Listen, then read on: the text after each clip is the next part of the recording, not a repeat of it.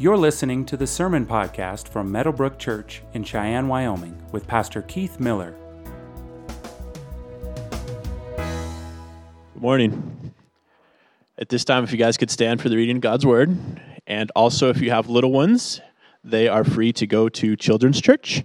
So at this time, we'll go ahead and dismiss them. And while we're doing that, if the adults want to grab their Bibles, our passage today can be found in the book of John, chapter 1, and we're going to read verses 29 through 34. The next day he saw Jesus coming toward him and said, "Behold, the Lamb of God who takes away the sins of the world. This is he of whom I said, after me comes a man who ranks before me, because he was before, that he might be revealed to if did not know him. But for this purpose I came baptizing with water, that he might be revealed to Israel." And John bore witness, "I saw the Spirit descend from heaven like a dove, and it remained on him. I myself did not know him, but he who sent me to baptize with water said to me, 'He on whom you see the Spirit descend and remain, this is he who baptizes with the Holy Spirit. And I have seen and have borne witness that this is the Son of God.'" You guys can have a seat. Our missionary this week is actually one that serves overseas, and because of that and where they are located, I'm not really going to say their name, but God knows his name. So with that, we'll go ahead and pray. Father God, we just lift up this ministry and family to you, and we ask that you protect them, keep them safe amidst all that's going on in their neck of the woods and the world in general. We ask that you keep them safe from COVID, as they're in an area of the world that unfortunately is also affected. And we also ask for upcoming ministry opportunities for them, that there's some Bible training that's potentially coming up here in the next couple months. And along with that, we also ask that you help work out immigration issues and a possible trip to the States and just all the details that you know well ahead of time and you already have figured out, but help to put ease in this minister, in this family's life. And we just thank you so much for everything that you give to us, that you bestow upon us. This time we ask that you open our hearts even more to hear the message that Pastor Keith has for us. Amen.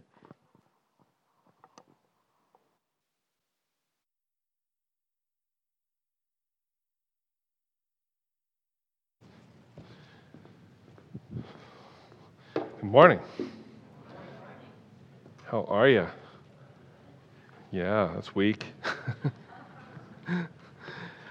Everybody have a good Thanksgiving. We successfully smuggled mashed potatoes across the border to Colorado, and were not arrested for our crime of celebrating Thanksgiving with another family. It was fun. Yeah, we had a good Thanksgiving. Hey, so two things. One thing I forgot to mention in the last service. This was the first week we actually had one of our services as a face mask mandatory service. That's our very first of our three worship services. So our 8:30 a.m. worship service went really well. So I actually saw some folks who I haven't seen in a while, and it was pretty sweet to be able to see some people. So I was reminded of how important it is to be able to gather together and to do that in a smart way, but also to gather together, because I got a news notification after the second service on my news feed that the suicide rate in Japan, people are dying by suicide in more numbers than people are dying by COVID in Japan. Now my guess is that's true all across, all over the place, and it's just a reminder that we need each other, that we're made for community, and so all that to say is it was awesome to be able to see some people that just can't be here unless everybody was wearing a mask, because some folks are just at more risk than others.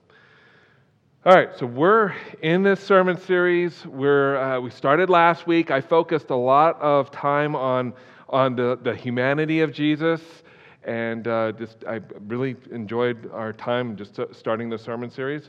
Often with Advent sermon series, we tend to, in an understandable way, focus on the deity of Jesus, just the fact that he's God in flesh. And so last week I wanted to focus on his humanity. And this week we're going to pick up with John the Baptist, who there's about a 6-month gap between him and Jesus. And just an interesting dialogue that John had with some religious leaders. But before we even get there, how many of you have seen or read the Chronicles of Narnia, The Lion, the Witch, and the Wardrobe? Just curious. Yeah, one of my favorite stories. C.S. Lewis was one of my favorite theologians. He's in heaven now. But his Chronicles of Narnia series is really good. I read both the book and watched the movie. I probably watched the movie at least once a year.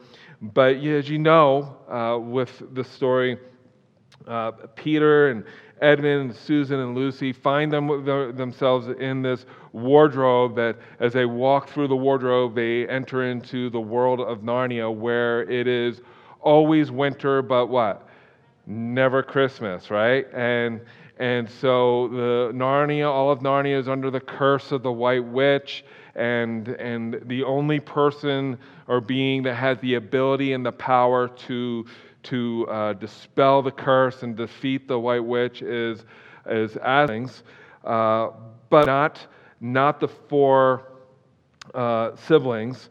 But with their appearing in Narnia, there was a prophecy that the 2 sons of Adam and 2 daughters of Eve would appear before Aslan would show himself. And one of the other prophecies about Aslan in Narnia was that wrong would be right when Aslan comes in sight. At the sound of his roar, sorrows will be no more. When he bares his teeth, winter meets its death. And when he shakes his mane, we shall have spring again. And with spring is life. And so it's one of the reasons why I love the Chronicles of Narnia. And I think it's right up there with some of the best Christmas movies out there. John the Baptist was not the promised one who was going to deliver Israel from Rome or deliver us from the curse of sin. But he had a role to play in that whole process.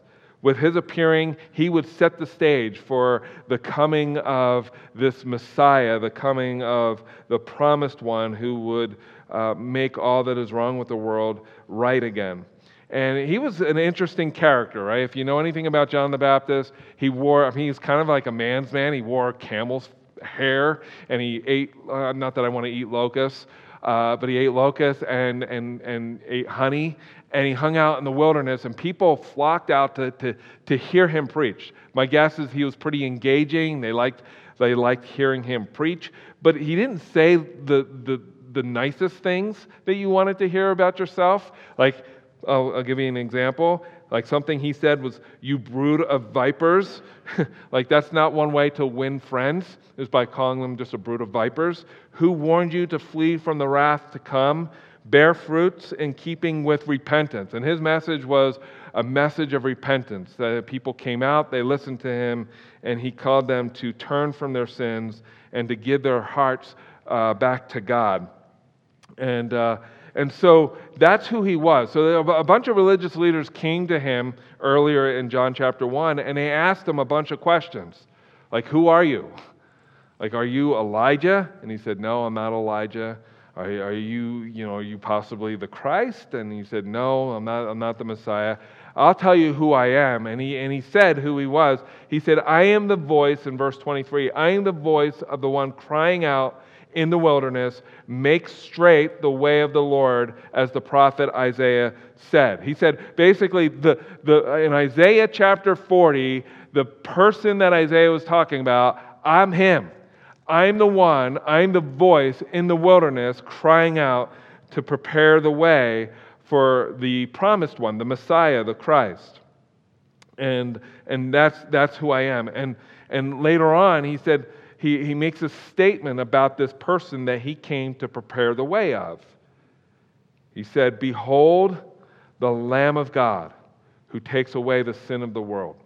It's really interesting because the religious leaders weren't asking about a Lamb of God. In fact, my guess is they didn't think that they needed a Lamb of God. What they thought they needed, what they thought their greatest need was to be delivered from the tyranny of Rome, not anything else. And by John saying, hey, the one I came to prepare the way of, he is the Lamb of God who doesn't just take away the sins of the world, he takes away all of the sin of the world. Like, he is capable of doing that. And so what I want to do is just look at three aspects of Jesus as the one who was sent by God as the Lamb, and why it's significant for Christmas.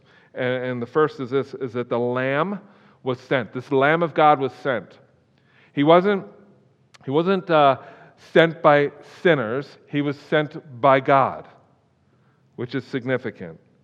And John said, look, the person I'm preparing the way for, Isaiah talked about in Isaiah chapter 40. Like, I am that voice preparing for that individual. Isaiah 40, chapter 40, verses 1 and 2 says, "Comfort, comfort my people, says your God. Speak tenderly to Jerusalem and cry to her that her warfare is ended, that her iniquity is pardoned, and that she has received from the Lord's hand double for all of her sins." So let me just kind of set the context here. So Isaiah 40 was written in light of Israel being judged for her sin.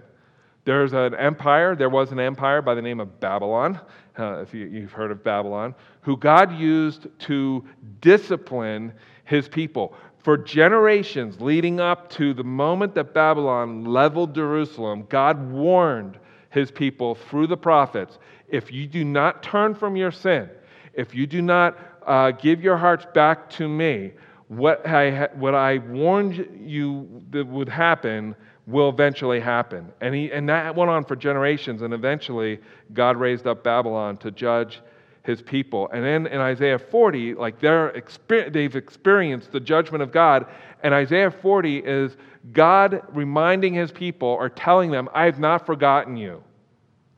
Like, I know right now this experience that you're just surrounded by, it sucks. But I want you to know I have not forgotten you. I have a plan for you and I have a purpose for you. And in verse 3 of Isaiah 40, this is how God will comfort his people. A voice cries in the wilderness. How many of you have ever been in the desert? There's not a whole lot of life that happens in the desert, right? And in the desert is death. The wilderness is the desert, and it's symbolic of the curse. There's no life there.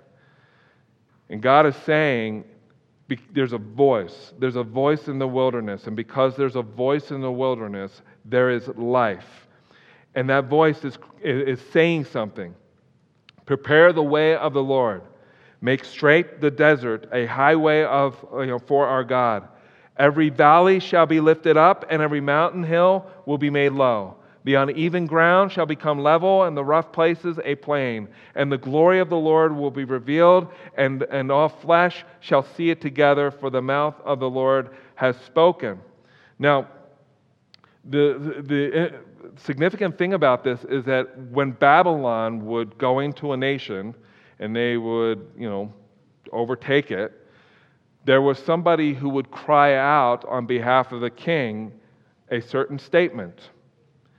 And it was this: make his way good, talking about the king. The king is coming, the emperor is coming, make his way good, renew his road, make straight his path, hew him out a track. That's actually something that was actually said about the Babylonian Empire. And what God is saying, no, there's no emperor that's coming. There is the King of Kings and Lord of Lords who's coming.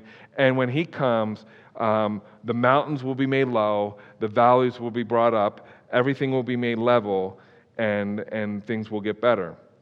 And the reason why a state like the Babylonian Empire made the statement that they made, and the reason why we have Isaiah chapter 40, is there are two statements being made. One, with the coming of the king, the sovereign one was coming. Like, this king is sovereign. He is in control, and he has the ability to do what he's going to do. He has the authority and the ability to do what he's going to do. And then secondly, that with his presence, all things would be made better. So the Babylonians, they were promising, not necessarily something they could keep, but they were promising that with the Babylonian Empire, you will thrive. And what God is telling Israel in Isaiah 40 is you won't thrive under the Babylonian Empire, but you will thrive in a relationship with God and with his promised king. And John is telling the religious leaders who didn't even ask him about the Lamb of God, he's saying, I am the voice of the one crying out in the wilderness, and my message is simply this: behold the Lamb of God who takes away the sin of the world.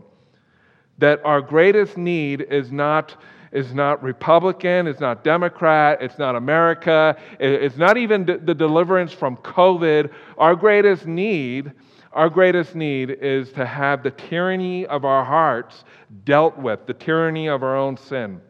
And the only one who's powerful enough to do that, who has the ability to do that, and who's capable of doing that is the Lamb of God who takes away the sin of the world. Period. Like, that's the message of Christmas.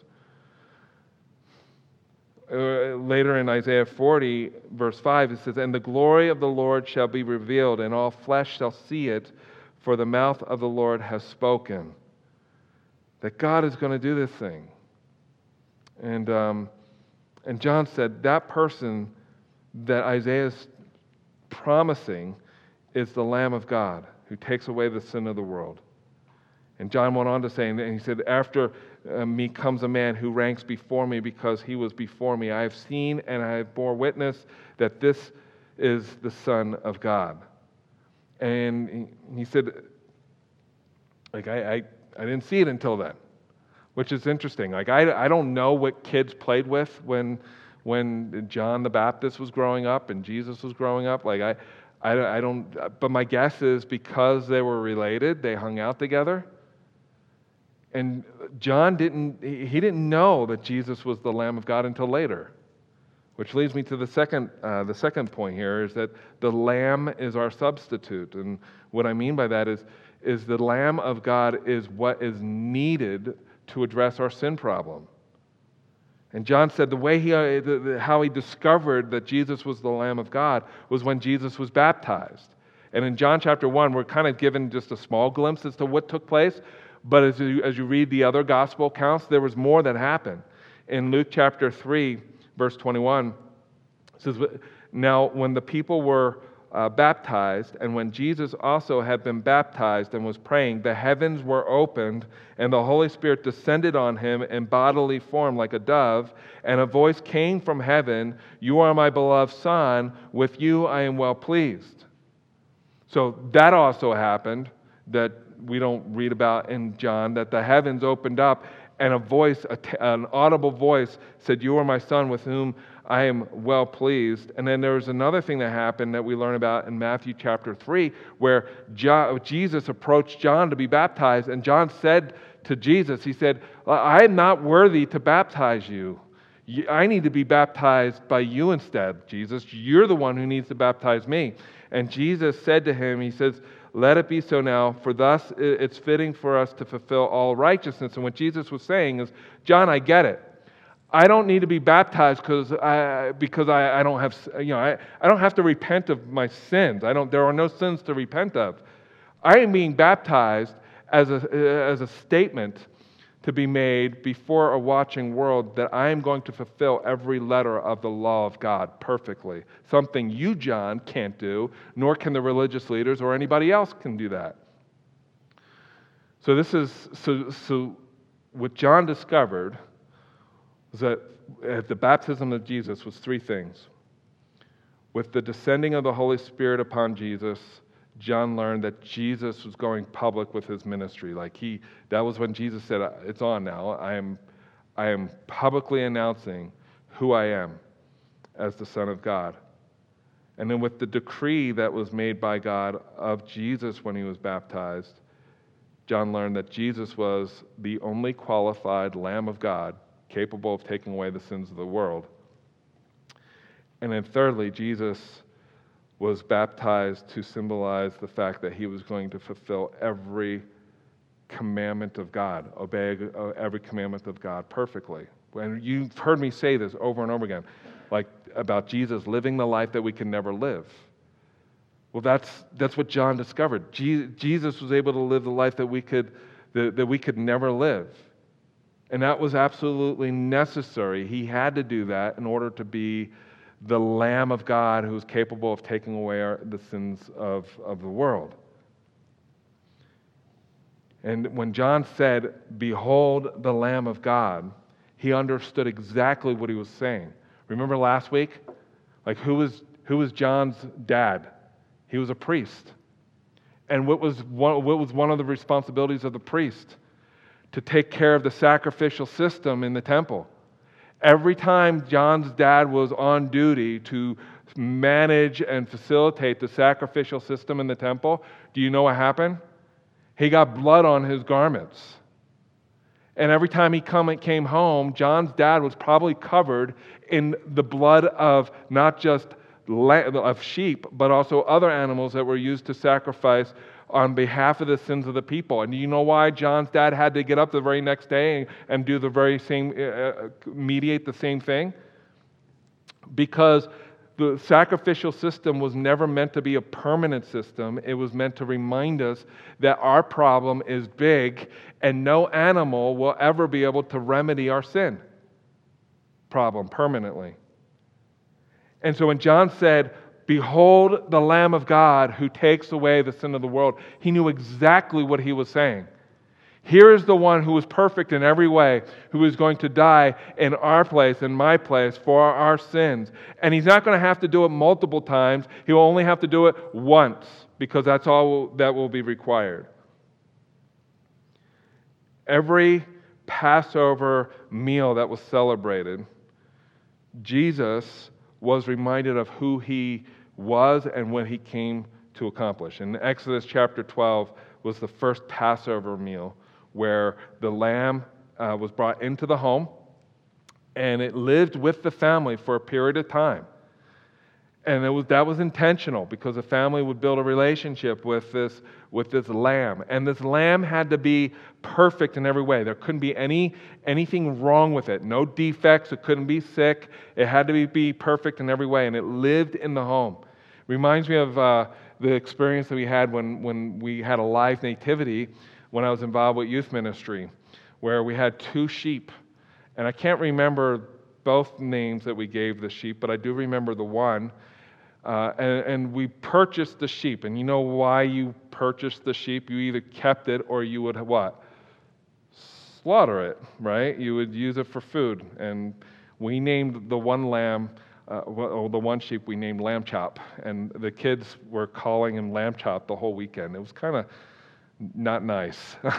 So we had built a relationship with this thing, and I lived on the property of the church. The church was like a historic property. I lived on the property, and I remember thinking about this sheep that was going to be butchered for food, and that whole weekend we were hanging out with it and kind of established a relationship with this thing. That's what the people of Israel did every Passover. They built a relationship with this lamb, and then the lamb would be slaughtered. It would be sacrificed, and the blood of the lamb in the first Passover was used to mark the doorposts. John was saying, "Behold the Lamb of God, who is like us in every way, but yet without sin, who takes away the sins of the world." Hebrews chapter 9, verse 22 in the Bible says this about sacrifice. So let's read this together. "Under the law, almost everything is purified with blood, and without the shedding of blood, there is no forgiveness of sins." Like the Word of God says, without the shedding of blood, there's no forgiveness of sins. And every the sacrificial system was meant to remind the people of God that we needed something more than just a perfect animal. We needed the Lamb of God. John knew exactly what he was saying when he said, "Behold the Lamb of God." every Passover meal Jesus celebrated with his family knew that that was meant to point to his role on earth for our sins. I'm having trouble hearing. Oh, that's Siri talking to me. Isaiah 53 is another prophecy in the Bible that spoke of Jesus as the Lamb of God. I mean, surely he has borne our griefs and carried our sorrows. Yet we esteemed him stricken, smitten by God and afflicted. Speaking of Jesus, but he was pierced for our transgressions. He was crushed for our iniquities. Upon him was the chastisement that brought us peace, and with his wounds we are healed. All we like sheep have gone astray. We have turned everyone to his own way, and the Lord has laid on him the iniquity of us, what? Us all. Every single one of us. Jesus was our substitute as the Lamb of God. He was the perfect sacrifice. That's why John said, "Behold the Lamb of God who takes away the sin of the world." And what's interesting about this is with the lamb, the Passover lamb, it was the family, it was most likely the dad who would provide the lamb to the family. It was sinners providing the lamb to the family. But in this case, John is saying it was no sinner who provided Jesus to us, who brought Jesus to us. It was a holy God who sent his Son to be the Lamb of God in our place. It was God who, out of his great love for you and for me, brought the perfect lamb to be sacrificed for our sin in the person of his own Son. We learn from John's statement about, which leads me to the third thing that we learn from John's statement about Jesus, and that is the lamb is our satisfaction. And what I mean by that is that Jesus was the perfect sacrifice in every way. Like he was 100% qualified to die for our sins in our place. There's a passage in Jeremiah chapter 17 in the Bible. It says this. Let's read this together. "The heart is deceitful above all things and beyond cure. Who can understand it?" Like that's our condition. Like you want to know why the world is jacked up? It's because of us. We're jacked up. We've got a sin problem. And no legislation, no law, no politician, no president, no country can fix that. There's only one cure for our sin problem. And that cure is found in God alone, through his Son. The Bible says that the wrath of God stands against all ungodliness and sin. That his wrath stands against us. And so when we read Isaiah chapter 9, that promise that's on every Christmas card almost, "For to us a child is born, to us a son is given," is the promise that God is going to remedy our sin problem. And think about Jesus for a minute. Like, I make this statement all the time that Jesus lived the life that we could never live, but think about what that means. He was perfectly holy. Now, he was without sin. Now, if he was without sin, don't you think he understood the horror of sin more than anybody else on planet Earth? He understood the horror of sin more than anybody on planet Earth. We sugarcoat our sin. I mean, we excuse our sin.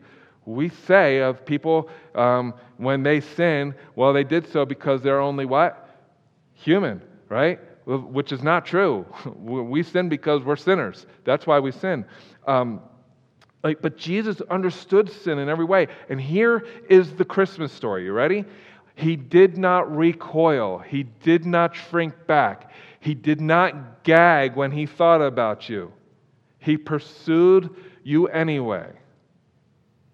Not once did he say, or are we told that he said to himself, "This was a bad idea. I shouldn't have done this." Not once. And all at the same time understanding everything that is flawed about us.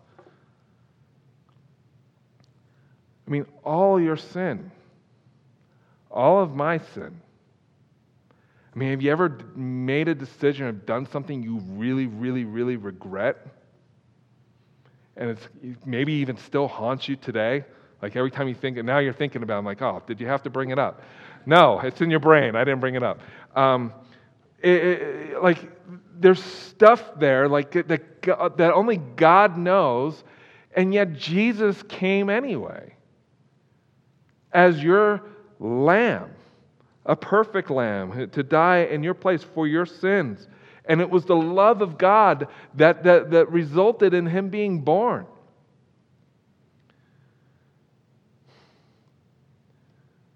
Because Jesus was perfectly holy, he was able to appreciate evil for what it really is. Because Jesus was free of sin, he was able to see and appreciate just how ugly and horrible sin really is. This is why I believe Jesus got angry with the religious leaders. Notice, he didn't get angry with the sinners and the tax collectors. I mean, there are a couple instances where he walked into the temple and chased out the greedy people, but it was the religious leaders he had the strongest things that he said against, that he spoke against, because they read the Scriptures and they read about what the Scriptures said about them, and they thought that they were still okay. The real question that they should have been asking John the Baptist was, how can I remedy my sin problem, John? Because John's his whole ministry was preaching a message of repentance. These religious leaders came out and they wanted to have a theological conversation about John's identity, not about their own sin problem. So Jesus said of the religious leaders, you can read a whole list of, they're called the woes, or actually curses. Jesus pronounces curses on these religious leaders in Matthew chapter 23.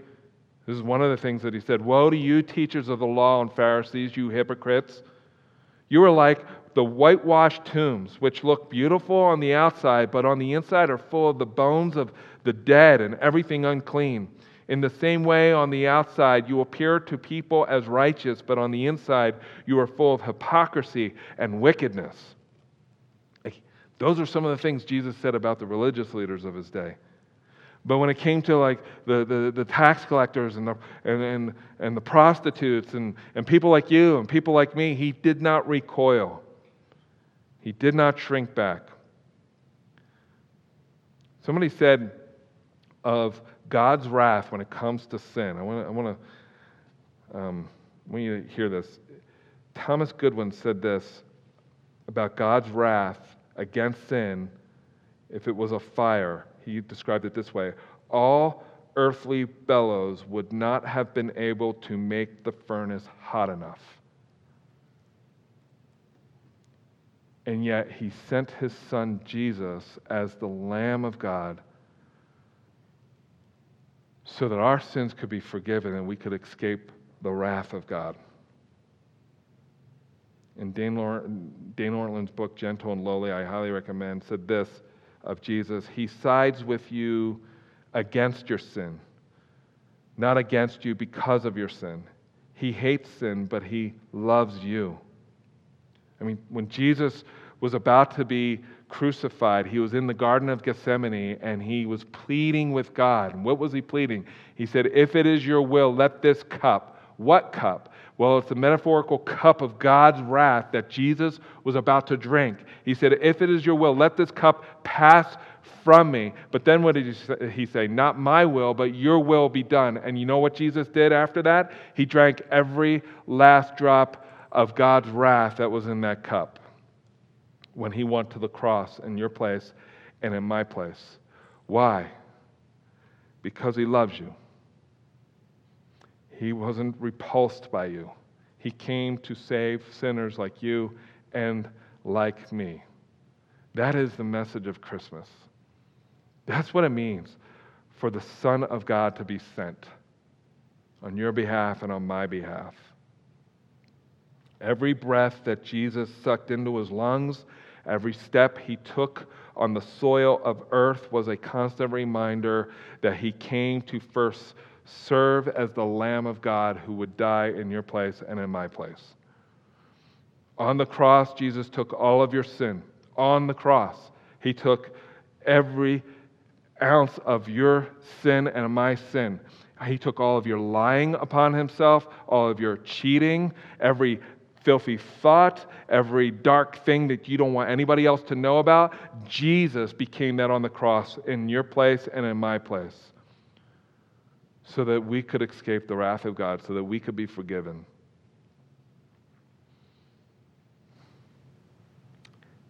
Jesus could have recoiled, he could have turned away, he could have been unwilling to be the perfect lamb that we needed, but he did none of those things.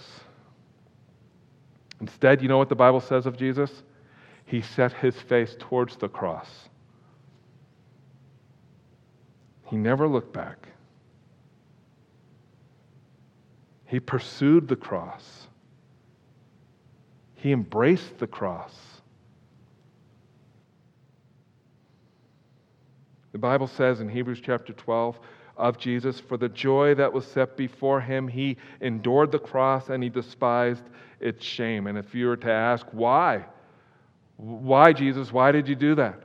Well, he told us why. In Luke chapter 19, for the Son of Man came to seek and save who? Me. And you, the lost.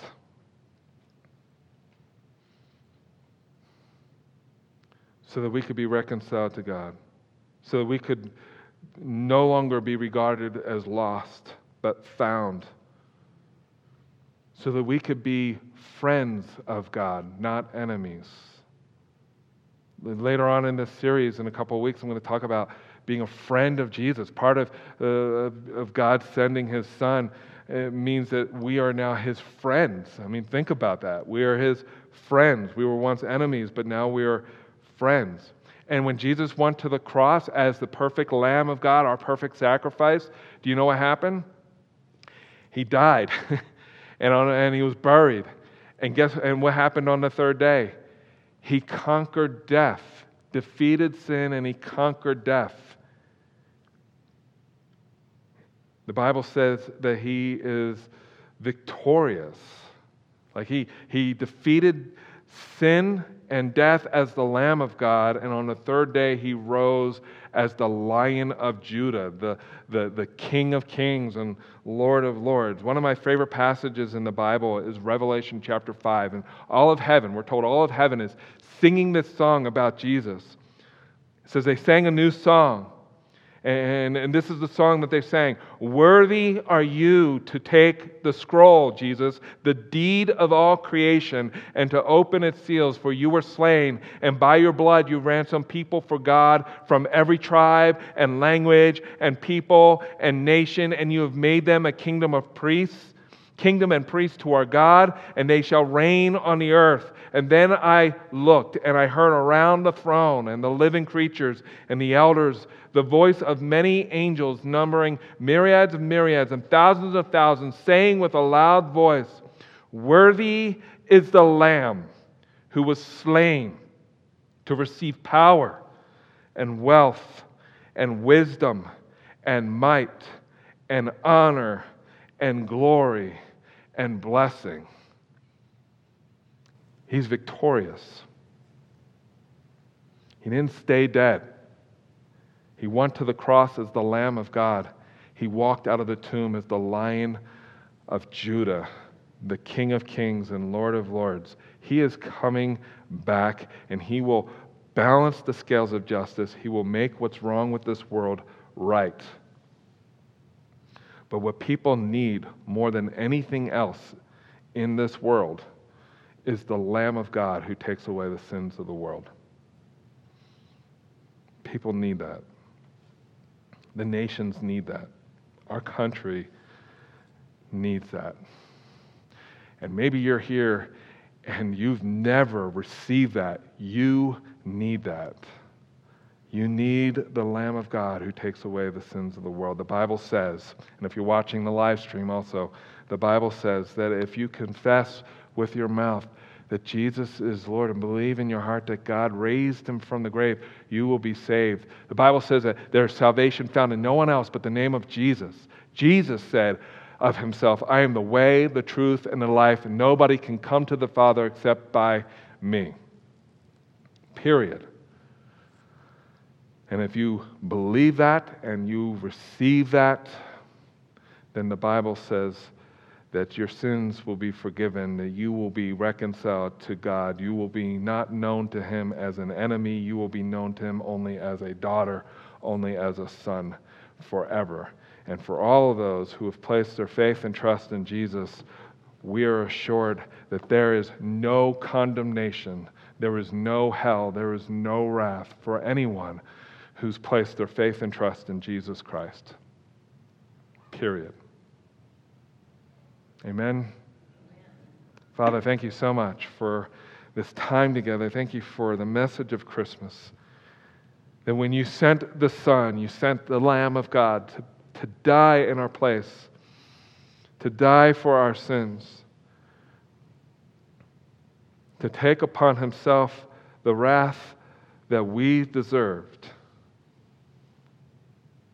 so that we could be forgiven, so that we could be reconciled to you, so that we could only know what it means to be a son, to be a daughter of the God of all creation. Thank you for the message of Christmas. Thank you for the greatest news in the universe, and that is that Jesus Christ came to save sinners. It's in Jesus' name we pray. Amen. Thank you for listening to the Meadowbrook Church podcast. For more information about our church, visit meadowbrook.org.